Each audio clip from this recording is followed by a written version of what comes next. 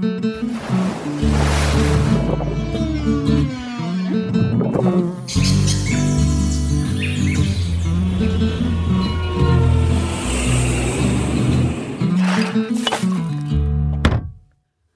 and welcome to For What It's Earth, your weekly environment, climate change and sustainability podcast. My name's Emma. I'm Lloyd. And this is our first podcast from isolation. Yes, how are you finding it? How are you getting on? We've woken up in a... What? You just laugh at... It's a funny old time we found ourselves in, isn't it? Obviously, sorry for the gap in podcasts, everyone. We've been trying to figure out a solution because... we can't hang out. We're socially distancing. Which is good, which everyone should do. Absolutely. Pay attention to... I'm quite good at it because I don't really like people anyway. Yeah, I quite like it. At the moment, anyway. I quite like it. I'm sure in a couple of weeks I might go give a bit it 2 mad. more months.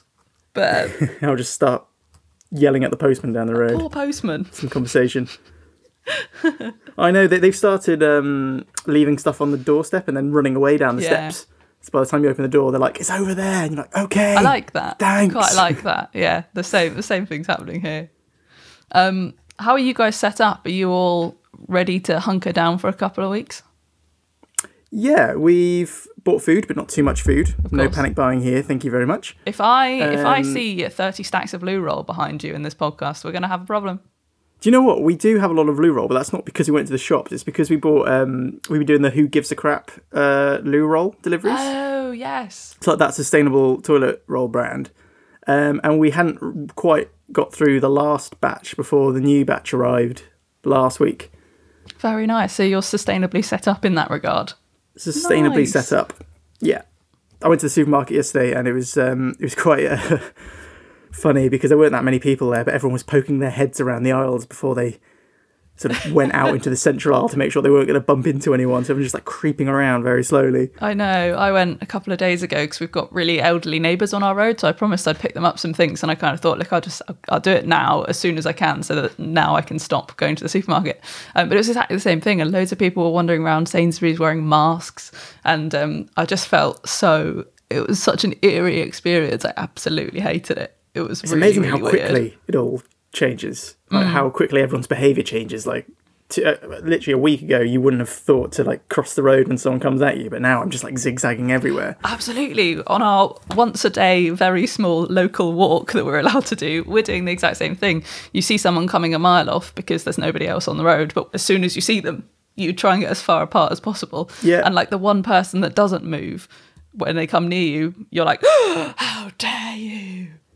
I wonder if in like 5 years we'll look back and realise all our behaviours changed, that we're suddenly just very afraid of each other. I reckon it might. It might have quite a long-lasting impact. Like, I wonder what's going to happen to, like babies that are born or really small children right now. If we have to isolate for a really long time, like it's going to be really weird for them when we go back into the world, as it were, and suddenly they can hang out with people that aren't their parents or siblings. Yeah. Have you seen the all those satellite imagery maps of like nitrogen dioxide levels above the world? It's one of those things where you obviously, this isn't the way you want emissions to be lowered. No. And obviously we're not celebrating a pandemic at all, but it's interesting how dramatically carbon dioxide and nitrogen dioxide dropped off over China, Italy, and apparently like next week we'll see what the difference was in the UK. Oh God, it is weird, isn't it? Like, yeah, like you said, we don't want to say like, oh, that the pandemic is good in any way, because it's not good for our society, but it's undeniable that there are some environmental benefits to not the pandemic, but our actions changing as a result of the pandemic.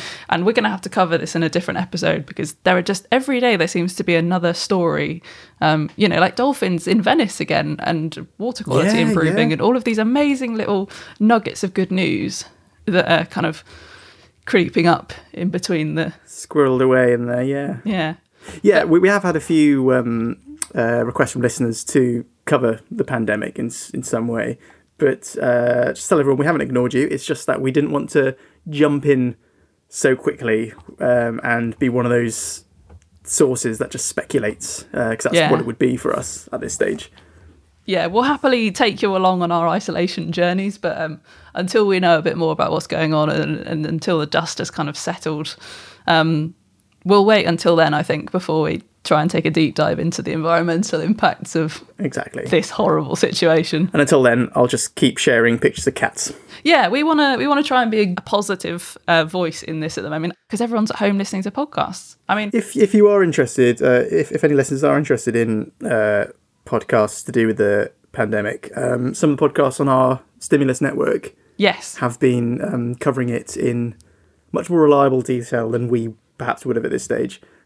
So Inside the Petri Dish, they had... shout out to Alice Gray. Yeah, they interviewed someone on the front line, didn't they? They did. It was excellent. We'll put a link up, actually. I think we've shared it on our Twitter, but we'll put a link up again when this episode comes out. Exactly. But this week, we are in fact talking about... Drumroll... Oh, yeah, she did.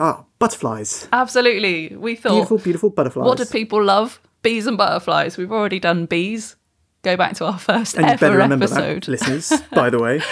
But we thought now that the butterflies are emerging and they're always kind of used as a symbol of nature and a symbol of hope and all things good, that's what we needed. So we're talking about butterflies. And then at the end, we're also going to be sharing some of our kind of top tips for making sure that you can still enjoy nature and embrace nature and get your nature fix, and even look after nature at the end while we're all in isolation. Yeah, and luckily we're at the time of year where if you've got a little bit of green space at the back, or you want to put out some hanging baskets, it's a good time to be planting. It is. Ahead of bees and butterflies. It is. All of my windowsills in the house are covered in like seedling pots. I am ready to start planting stuff. I already saw some bees outside my house. So there's some lavender out the front. Oh, they love a bit of lavender. And there was a bumblebee yesterday and also 2 solitary bees at the same time. Oh, nice. It's the kind of time where all the queens are emerging as well, the queen bumblebees, and you can tell those apart from the workers because they are absolutely massive. Like I saw one decided to venture into our house the other day. I think he was eyeing up some of my houseplants. I swear to you, it was the size of my thumb. It was huge. Absolutely huge. But yes, anyway, we're backtracking. Bees and butterflies often kind of end up in the same conversation anyway, because a lot of the things that you can do to make the planet nicer for bees also make it nicer for butterflies. Yeah. But before we get on, what's our one good thing this week? My one good thing has been staying at home, social distancing. Absolutely, yes. I'm echoing that, and don't forget to do the same, listeners. Be good. Be good to yourselves and everyone around you. Yeah. The most important thing right now is to stay safe, stay healthy, keep everyone else stay home. Safe and healthy as well. Yeah. So butterflies. We've got 59 species in the UK. 59. I'd probably only be able to recognise 3 or 4 or identify 3 or 4. I just lump them all in as, when I shout butterfly. 2 of those aren't regularly resident, are they? 2 of them are... They're migratory species. So they pop on down to the continent or to Africa to go and overwinter, whereas the rest of our species overwinter in the UK. What always amazes me is that we talk a lot about like bird migrations and how amazing it is that birds know exactly where to go, but so do these migratory butterflies. And for me, it's even more impressive. I don't know, just because they're an insect, I feel like insects shouldn't be able to have the capacity to remember which direction they're flying for that far. They just seem so much more fragile as well, don't they? I literally forget which way I'm going in the mornings to like the shops or to work, let alone to Africa. That's a good job you're not a migratory species then. So we're talking about butterflies, but in many ways I suppose moths kind of get lumped into the same general category. Yes. In terms they do of tend to serve a similar function in the ecosystem, don't they? Yeah, that's what I would normally say as a biologist. You're correct. They're just, they just don't get so much airtime, do they? Because they're nice. It's literally just because they're not as pretty. Oh, yeah, nice. I meant to do that. But I was looking for like good, easy ways of telling them apart online, and apparently there's not really much to tell them apart, to be honest, butterflies and moths. Oh. It's mainly that butterfly... I mean, obviously, if you go down, proper genetics level, and I'm sure, like, some behaviours and things, there are differences, but at sort of, like, at a glance, it's quite difficult to discern the difference. But for the most part, butterflies will fly all day. But most moths will fly at night, as I think we already knew. So that's probably a bit of redundant information there. I feel like I've heard and that. And they so are both good pollinators. Yeah, well, that's exactly it. So let's chat about why they're important. Step one, they're amazing pollinators. They're constantly flitting from flower to flower, trying to find sources of nectar, much like our friends the bees, which helps to pollinate plants. So if you're growing a veg patch in your garden, you want pollinators in your garden because then you're going to be able to produce the fruit and veg that you want. And the same goes with agriculture. Yeah, I mean, I was reading that, I think in the EU, 84% of crops are pollinated by insects. And obviously butterflies are going to be part of that. Wow. But what's quite interesting was I was reading that the difference in sort of pollination function between butterflies and bees is that butterflies don't have the same furry bodies that the bees do. So maybe they don't pick up the same level of pollen. But the difference is they will fly further, like much further. And also, whereas bees will then go back to a central point all the time, they're obviously just covering a certain radius, whereas butterflies will just flit around for really, long distances, which means that it helps to build up genetic variation in plants and crops. So they're much more resilient in the future. Absolutely. Oh, that's really cool. They're also a really good indicator species. So if you were trying to look at an ecosystem to determine how healthy it was or wasn't, one of the obvious indicators as to whether it's healthy or not is how many butterflies there are. Because if the health of the environment is poor, you're not going to find very many butterflies. But if it's really biodiverse, and there's lots of different species of flowers, you might find lots of butterflies. Yes, they form a really important part of the food chain. So birds, bats, spiders, a lot of others eat caterpillars as well. One example I found was like blue tit chicks pretty much eat caterpillars exclusively. Damn it, that was my fact as well. That was it. It's almost like we got this from the same sources. We're just so in sync these days. Even if we're doing our research in totally different cities, we're still picking up on the same things. But Definitely not the fact we just stayed on the first page of the Google search. No, sorry. We are professionals. We go in depth. We got at least a page 2. So in Britain and Ireland, back to the blue tits, how many moth caterpillars do you think all blue tits in Britain and Ireland eat per year? 73. What? Million. No. What's the question? How many blue tits? No, sorry. How many caterpillars, moth caterpillars, do the UK and Ireland's population of blue tits eat total across a year, do they reckon? Across a year? Yeah. 7 million. 50 billion. Oh. That is a lot. That's a lot of caterpillars. Oh, wow. Yeah. That's mad, isn't it? The sheer amount of biomass involved in that. Yeah, so we need moths and butterflies to be healthy in populations to be producing all of the caterpillars to help sustain birds. Absolutely, but the problem is, was it 76% of the UK's resident and regular butterflies have declined in both abundance and occurrence in around the last 40 years or so. Yeah, that was from the 2015 State of the UK Butterflies report, wasn't it? Ah, I see you read it too. That's quite cool though. That relies on you can volunteer to help in that kind of the big butterfly count. When that comes around, we'll throw up a link to it. I think it does happen every year.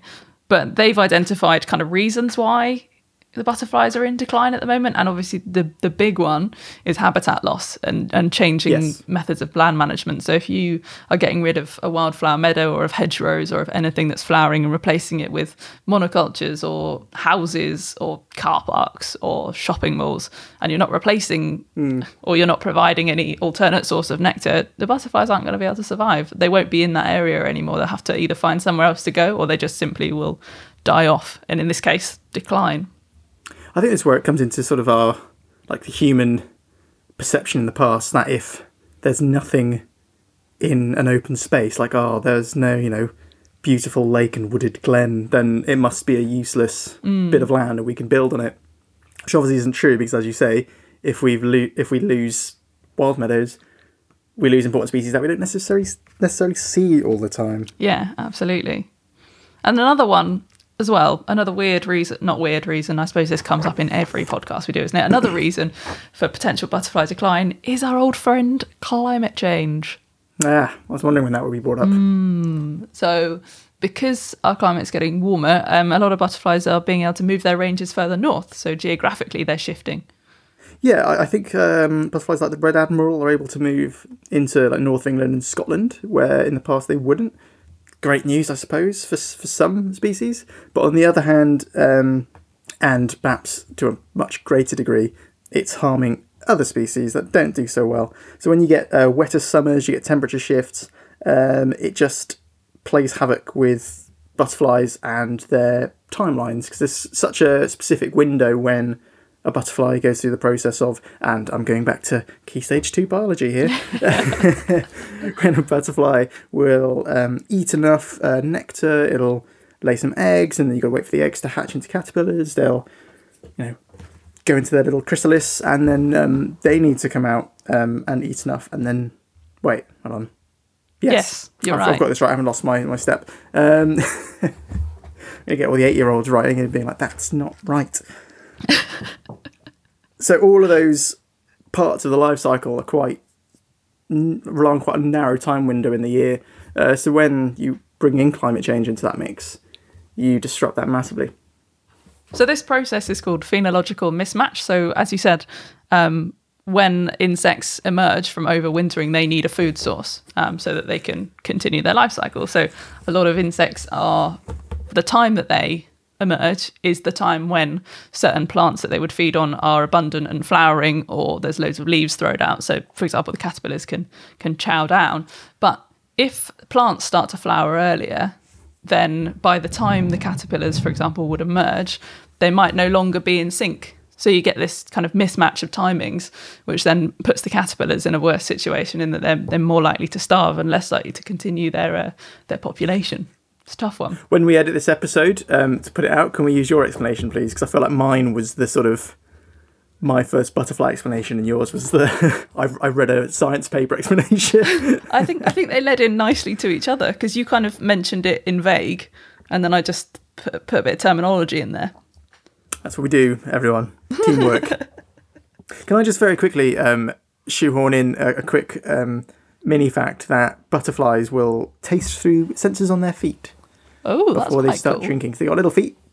It's a bit like me putting my hands in my soup, like swilling around a little bit. Being like, yeah, that's soup, all right. And then they get the little proboscis, the little tubey thing that they feed through, stick it in. So their feet are testing it out before. They're trying before they buy. Try before you buy. Exactly. I like it. Smart butterflies. What an image as well. What an image.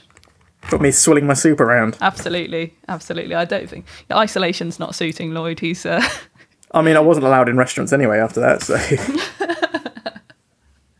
Okay, so we've talked a lot about why butterflies are awesome.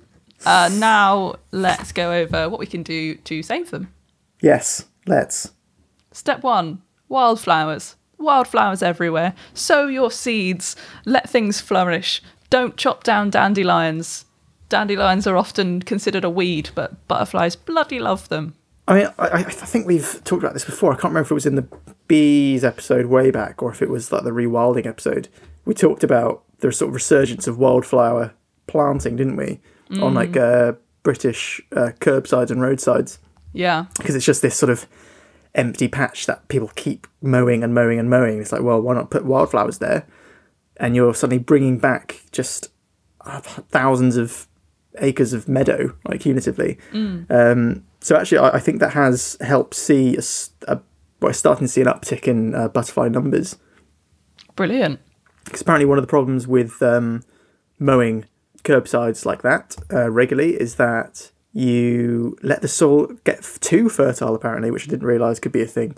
So when all that mulch or that grass just lies there, it makes it too fertile. So you get high fertility. You tend to get 1 or 2 species that dominate in an area, like plant-wise. Oh, really? Whereas if you actively take that away, or you plant wildflowers instead, you're letting a multitude of species battle it out, essentially.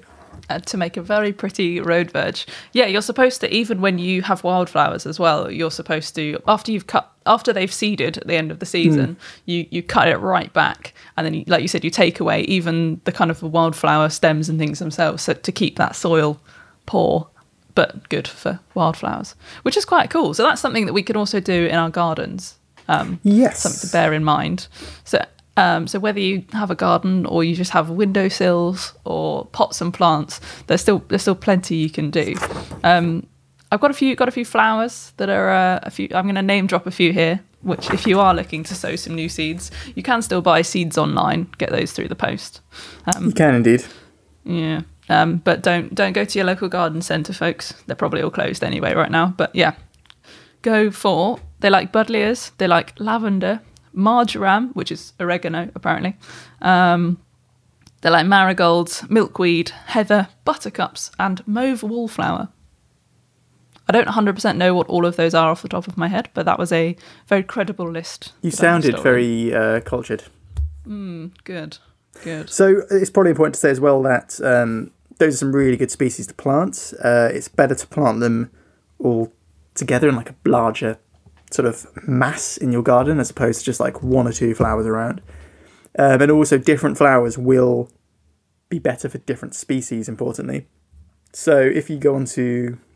Well, I've got a few websites I'll put up rather than list them all separately, which are quite good resources for knowing which flowers will attract which and which ones are more general. And definitely a mix of flowers as well. Definitely. And also, if you can get ones that flower at different times during the year, then you can kind of ensure like a long-lasting nectar supply as well.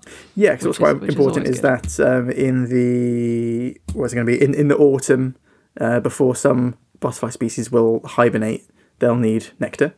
And then when they emerge, they'll need nectar again in the spring. So, as you say, year-round is definitely something we can aim for. Absolutely. And another fun thing, if you're stuck inside these days or you're just kind of looking for things to do in your garden, friend of the podcast, Sophie Pavel, who was on our cosmetics episode way back in series 1 about a year ago, she has been doing a bunch of kind of Instagram tutorials of things you can be doing. And last week she made a banana feeder. A banana feeder. Oh, well, good. My bananas were looking pretty thin. Oh, social distancing is taking its effect. I've lost the ability to speak to people.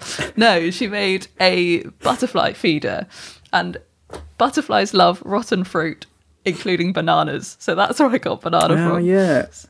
So she used like just like a garden tray, one of those kind of pots that you put underneath a pot just to catch the water, and she put 2 holes in it and strung it up by string, and put rotten fruit out on it. So things like banana peels and any oranges and melon, butterflies absolutely love. They're a really good source of sugar. Yeah, that's really good advice. So especially if it's banana peels, we don't want to waste food these days anyway. Give it back but things to like the the peels you're not going to use, you're just going to chuck them in your food bin. So why not pop them outside for your butterflies? Yeah, precisely. I mean, I also saw some other things you can make. So first of all, there's the insect house that we obviously talked about way back at the conception of we're starting to repeat ourselves, aren't we? We need some fresh stories. Yeah, make an insect house. Have we run out of ideas? Answer on a postcard, everyone. So the houses, but also something that was quite cute I saw was providing a water source. Oh, yeah. But rather than just put out like a bowl of water, which an insect would just like fall in and die and negate the whole point of what you're trying to do, get like a really shallow bowl or something and put like pebbles or marbles in it and then fill it up a little way so they can just like nest on the little pebbles. Oh, I like that. That's pretty cute, isn't it? That's really cool. Another fun thing, not so much fun. Just while I really went into a deep dive in gardening websites actually for this bit because I'm really getting into gardening. So one of the things that I've bought quite a lot of recently is compost because we've got really poor soil in my garden and I've got lots of planters which I want to fill up with vegetables and flowers. So I bought loads of compost from a local garden centre and I didn't realise this. So you're not supposed to buy peat compost and I haven't been buying peat compost, just to clarify. But I also at the same time didn't realise why you shouldn't. And it's actually because peat bogs are home to so many species. They're such biodiverse areas and they're also a massive carbon sink that if we're mining them effectively for peat to put in our gardens, we're losing this incredible ecosystem, which, as you said before, it's one of those where it's not the sexiest ecosystem. You don't look at it and think, goodness me, that's absolutely beautiful, let's protect that.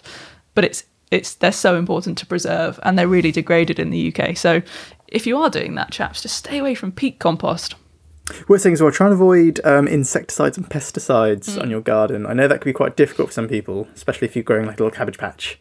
But, there are solutions such as netting cabbages instead. Yeah, and you can put copper tape around your veg boxes because slugs and snails won't cross copper. So I bought a bunch of that this year, and I've been... my garden's getting quite reflective. I'm just putting them all around the veg boxes. So I'll report back in a couple of months to see if that works. But yeah, exactly. I didn't want to use any chemicals, so I just thought, we'll see how that goes. But that's a thing that you could try. Talking about which plants to plant, it's worth saying that the plants you plant for butterflies will differ from the ones that are good for caterpillars. Oh. And which stage they have. So a lot of caterpillars will want to eat things such as holly or nettles. Again, it's going to vary by species. So again, I'll put up links to sources. So it's sort of split in two between the ones you want that will produce nectar for adult butterflies and the ones that will just provide that solid nutrient for caterpillars. A good meal. We need to cater to all stages of their life then, don't we, actually? Good. Yeah, very so good point, people Lloyd. Probably won't want to plant nettles in their garden for obvious reasons. They're quite difficult to control.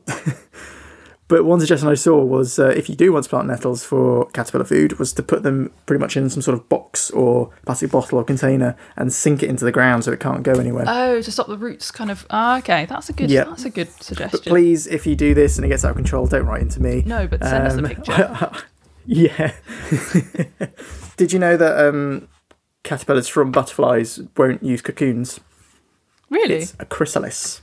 Oh. Cocoons are moths. What's the difference? Cocoons are moths. So a cocoon is... I knew this. Come on, Lloyd.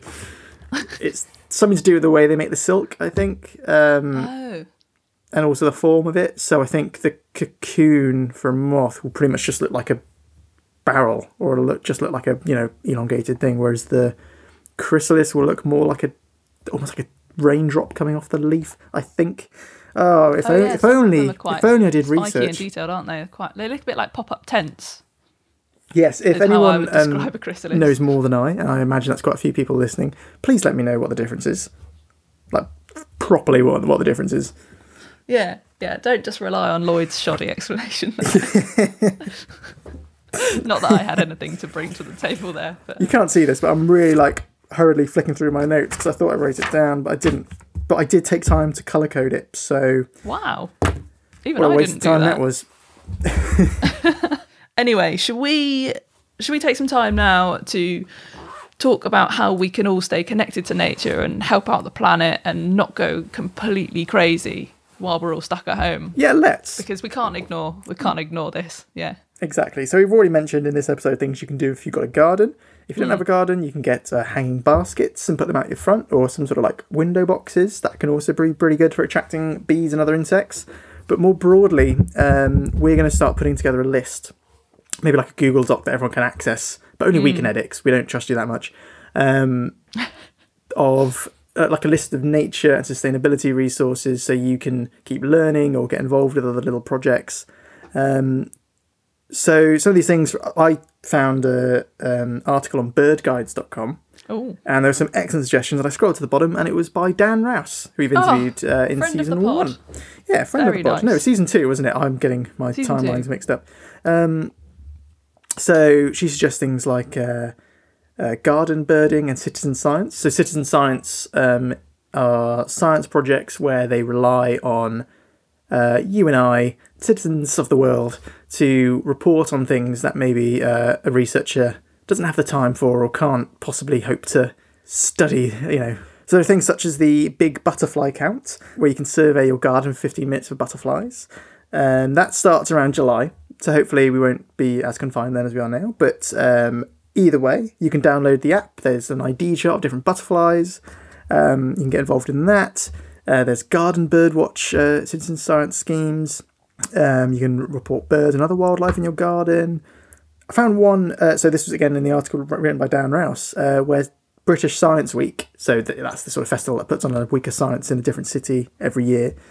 They've linked to a citizen science thing with spider monkeys. Okay. Which is quite cool. But the point is there are lots of different citizen science efforts out there. which you can definitely get involved with, even if it wasn't sustainability. Like I've seen some for helping identify stars from satellite images and that sort of thing. Oh, wow. So if you're looking for something sciencey to do, whether just yourself or with friends or kids, then that could be quite a good little thing to type into Google. Definitely. There are all sorts of live cams. These are very cool. You've been addicted to these, haven't you? Yeah, we can drop in on some birds nesting. There's no Netflix on at Lloyd's house. He's just watching live cams. No, yeah, everyone else has bought Disney Plus. I'm just flicking through. Very cool, actually. Links to like cams of like watering holes in Africa. Where you just like turn on in the middle of the day and just see like an elephant just chilling. Oh, so cool. It's very cool. Down around source links to things like satellite tagged birds. You can see the tracks as they go around the world. Yeah, there's plenty of stuff, and we'll try and keep a running tally of everything. We'll update this list regularly, yeah. Yeah, if anyone here has produced something themselves or knows of something cool people could do, then please do send it in to us and we'll add it. Absolutely. And on the old internet, the wonderful space that it is, loads of people are doing live lessons and live broadcasts and basically creating amazing kind of school or just general learning content. So two of which I'd like to just quickly maybe share. And of course, these will go on our lovely document too. But Lizzie Daly, future friend of the pod. Future friend of the pod. Her interview is coming up. She has been doing Earth Live lessons on her YouTube, and they're going to keep going until the 6th of May. And she's getting loads of really cool guests on to basically deliver a lesson live about whatever their specialist subject is. So go and check those out. So they really vary. They're quite exciting. And Chris Packham as well. If you are into birds, he has set up the Self-Isolating Bird Club, which is at SI Bird Club on Twitter. And it's brilliant. And you basically it's a community of people where everyone's tweeting their sightings, and you can still talk about bird watching and learn loads about the different birds, both in your own garden and in the UK. Cool. And it's a wonderful little community. So get involved in that. Do you want some more things to do in the garden? Yeah, if you got them. So you can make bird feeders, not just pouring seeds. As in you can make your own bird feeders? Well, perhaps that's misleading. You can make fat balls for birds. Ah, very cool. Which sounds possibly cooler. So you can obviously just put seeds and peanuts in a bird feeder, or you can use lard and kind of let it melt at room temperature and then roll in loads of seeds and peanuts and even raisins and a bit of cheese, apparently. So you pop those in the fridge, let them set, and then you can take them outside, and then it provides like a really good, like the fat's really good for the birds. So they get kind of even more food, I guess. Awesome, there you go. Anyway, they love those. No excuses, everyone. And then I saw the Wildlife Trust put up a video on YouTube about how to make a hedgehog feeder, which was just lovely. I love hedgehogs. What form does a hedgehog feeder take? So, you know those kind of big storage boxes, the plastic ones that you like have under your bed or in your attic? You kind of turn one of those upside down, and then you cut a hole in one of the sides, and then you put some masking tape or something around the hole just so that the hole itself isn't really sharp. And then inside you put basically like a little bowl of meaty cat food or dog food, and you pop a brick on top of the box so that bigger mammals can't knock it over to get to the food. And you also pop a brick outside the front of the hole, but you leave enough room for the hedgehog to get through. But by putting it in front of the hole, it means that they have to turn a corner, and a lot of bigger mammals kind of don't work. That'll just dissuade them, whereas hedgehogs are perfectly happy. If you pop down some white paper as well around it, sometimes you get to see their little tracks as they go up to feed. That's very sweet. So that could be quite fun. And if you want to learn more about butterflies, can I also suggest going to Phil Torres' Instagram page? He's an entomologist, and he absolutely loves butterflies, and he goes and films like the monarch migrations and things.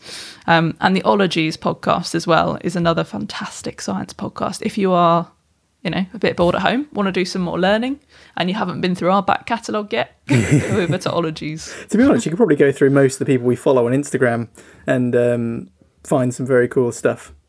Yeah, absolutely. All part of the big community. And one final thing. You're out in your garden. Now's a really good time to learn or test your skills in macro photography, up close photography. So if you are, a top tip, if you are trying to take some photos of butterflies in your garden, try and get out in the early morning, because they rely on external heat sources. So in the early mornings, they're generally there spreading their wings, trying to soak up heat from the sun so that they can start their daily activities. And if you're really lucky, sometimes they shake their wings, they vibrate their flight muscles just to try and bring heat into their bodies. So that's a really good time to try and see or photograph butterflies. Please tag us in them if you get any pictures. Yes, please do. I haven't yet. I have to dig out the old camera. Thank you very much. So I think we'll wrap it up there. Hopefully that's enough for people to get on with in their quarantines. Again, if you've got any cool stuff, any nature sustainability resources, lessons, just cool stuff going on, send it to us and we'll add it to our little collaborative effort. Thanks for listening to us ramble in our lockdown befuddled brains. We're all in the same boat, aren't we? We're all in the same boat. We're all in the same boat. Keep yourselves safe and keep your family safe. Social distancing, stay home, wash your hands, get some exercise. And watch nature in your garden or through the window, because there's nothing better than sitting and taking some time to appreciate it and see what's going on outside. Exactly. So that's enough from us. We'll see you next week. Don't forget to follow us on Instagram at For What It's Earth Podcast. We're on Facebook and Twitter as well, and you can drop us an email, especially if you want to join in with our collaborative Google Doc of all things that you can be doing at the moment at forwhatitsearthpod@gmail.com. Beautiful. Smashing. Well, we'll see you next week. Absolutely. Take care all.